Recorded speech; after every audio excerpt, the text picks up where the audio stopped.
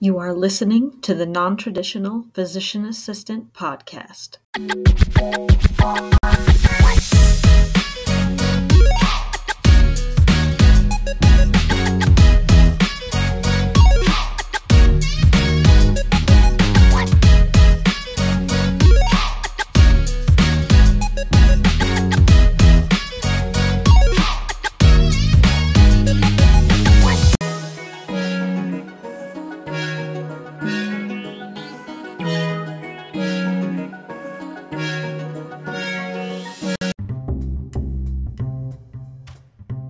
Hello, everyone. Welcome to the Nontraditional Physician Assistant Podcast, Episode 1. My name is Kirsten Kamaha. I will be your host, and I hope to grow with you guys, and I hope to learn a lot from making this podcast and providing this, hopefully, as a resource for you guys. Just a little bit about me real quick first. I am a medical assistant in a primary care clinic.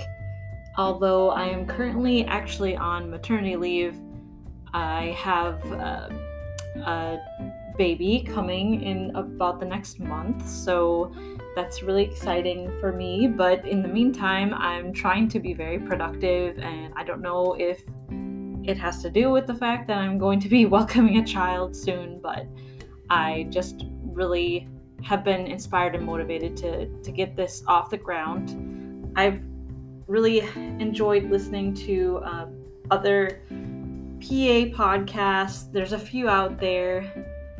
Most recently, I started out with the Pre-PA Club with Savannah Perry. I've listened to another podcast, Becoming a Physician Assistant podcast, I believe, with Ariel Campa. And that one especially recently has really motivated me to want to share more about my journey, even though it's very, very early on for me yet. I applied to PA schools last cycle, which was about a year ago in June of 2021. And I did end up getting accepted to several programs. I just wanted to really get this podcast going as an extra resource for applicants who consider themselves, and PA students who consider themselves to be highly non-traditional.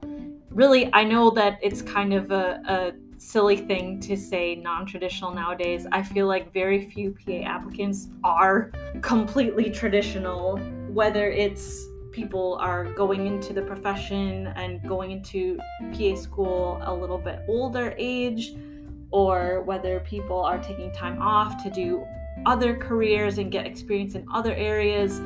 I think that there's just a lot of non-traditionalness to a lot of applicants nowadays, but I really wanted to highlight the diversity of backgrounds and interests and skills that applicants are bringing now to the table, and hopefully to be a resource for those, especially for those other very non-traditional applicants like myself. I'll get into my journey a little bit more so you guys will hear, but essentially I really want to start being a resource for those other people and drawing more attention to that as well. I also, as a teacher and working in education in the past, I don't view myself as a teacher, like a classroom teacher. I don't think that's ultimately what I was meant to do, but I do very much enjoy the guidance aspect of being a teacher, counseling other people, advising other people, and trying to give them the tools and knowledge that they need to do well and succeed in whatever it is they're wanting to do. So I do view that as a part of my calling and a big part of my personality as well, something I wanted to do, and so this is another great outlet for that. And lastly, I used to journal all the time, and I don't really do a whole lot of that anymore, but I view podcasts as a great way to kind of get thoughts out, provide information for other people, like I said, but also for myself. I'm very much a verbal processor, and so I really feel like this can be kind of therapeutic for me as well, to just go through these things that brought me to this point. I also hope as I'm in PA school that I can use this to kind of get my thoughts out and to refresh and regenerate and things like that. So anyway, that's a little bit about my goals for this podcast. And now I want to start being able to share a little bit about my story, how I came to the PA profession. It's very lengthy. I can never go into this much depth in an interview setting or in my personal statement. So this is going to be not very brief at all, but I graduated from my undergrad with a Bachelor of Music Performance degree in vocal performance. So if you can imagine how I got from that to being a physician assistant student, or will be shortly in the coming months. It's definitely been a roundabout route for me. So I was a vocal performance major. I struggled with my voice, especially like my junior, senior year of college. I think the learning about music and studying music history and the discipline I learned were all great things and not deterrents, but I really had a lot of issues with my voice and just fatigue. So at the end of my undergrad career, I didn't really see myself wanting to go on to grad school or wanting to pursue music further. I also was not really interested in teaching music. It just wasn't something I was super excited about. But I did get an opportunity to teach English abroad in South Korea. So I moved over to South Korea in August after I had graduated. And I didn't know it at the time. I thought I was going to South Korea for a year or two just to kind of try things out, help pay off student loans, things like that, get some life experience. I'd always wanted to live abroad, so I was really excited about having that opportunity and getting paid while doing it. But all said and done, I ended up being there for 5 years, or a little over 5 years. And I loved teaching. I worked with Korean students, primarily elementary students, but I also got to teach at a high school girls private school. And so that was a fun experience to kind of broaden that out as well.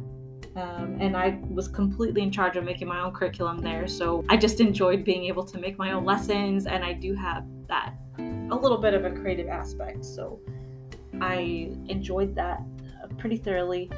However, I didn't really see that being a long-term possibility. Especially I met my husband over there, and we both were thinking like there wasn't much upward mobility for our careers, and we weren't sure that would be the best thing for our family either to be over there. And so we came back to the US. I started working in childcare because I felt like that was connected to what I'd done abroad, teaching English. And then I had been looking into speech language pathology. So I thought getting into childcare would be good because a lot of speech language pathologists work with younger children with speech issues. And ultimately, when I was in that, I started to gravitate more toward the hospital setting.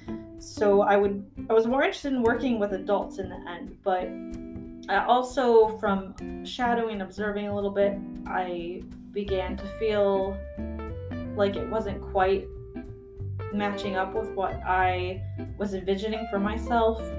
I felt like it was not quite as wide in scope as I would like.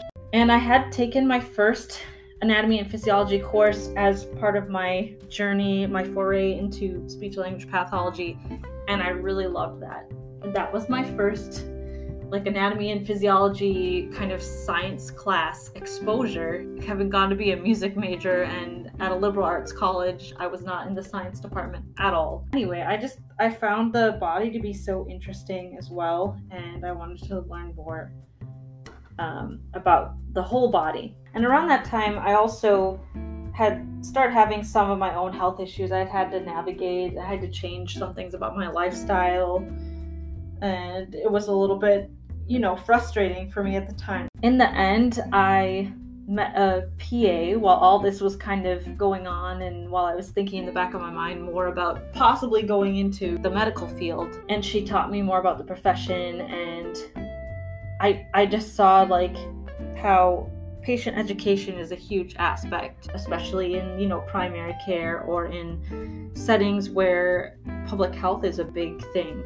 And so I really was drawn to that aspect. I think, like I said earlier, with my background teaching and stuff, I love being able to work with people, communicate with people, and guide them to where they want to be, and advise them. So there's also like that kind of counseling aspect. And then, of course, just my love for learning too in general. I see being a physician assistant as a career where you're never gonna stop learning and you're never going to stop growing. Our medical knowledge is always changing and growing and evolving, but also the aspect of just the fact that physician assistants also, we have the ability to go into other fields or other areas of medicine, other specialties.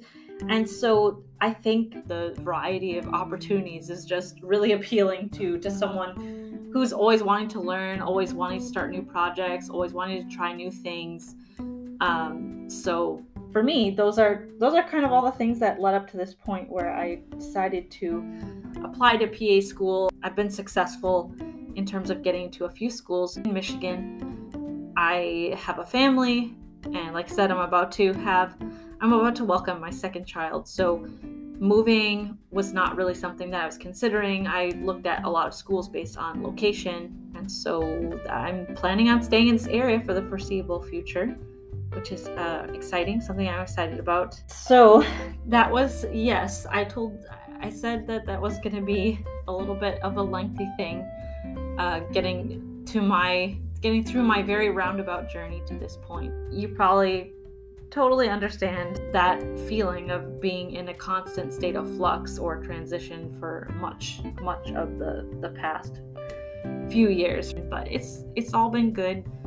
I think that's how you learn and grow as a person. I just want to close this first episode by just talking about my future plans for this podcast, what I'm hoping to do or see. At some point, if I get enough people listening, enough people interested, I would love to take questions. I'm not an expert by any means at this point, but I think that, like I said, I love to hear about other situations, and whether you're more traditional or quite untraditional, non-traditional like myself, or somewhere in between. Like I said, there's not really a really traditional applicant, I don't think, anymore at this point.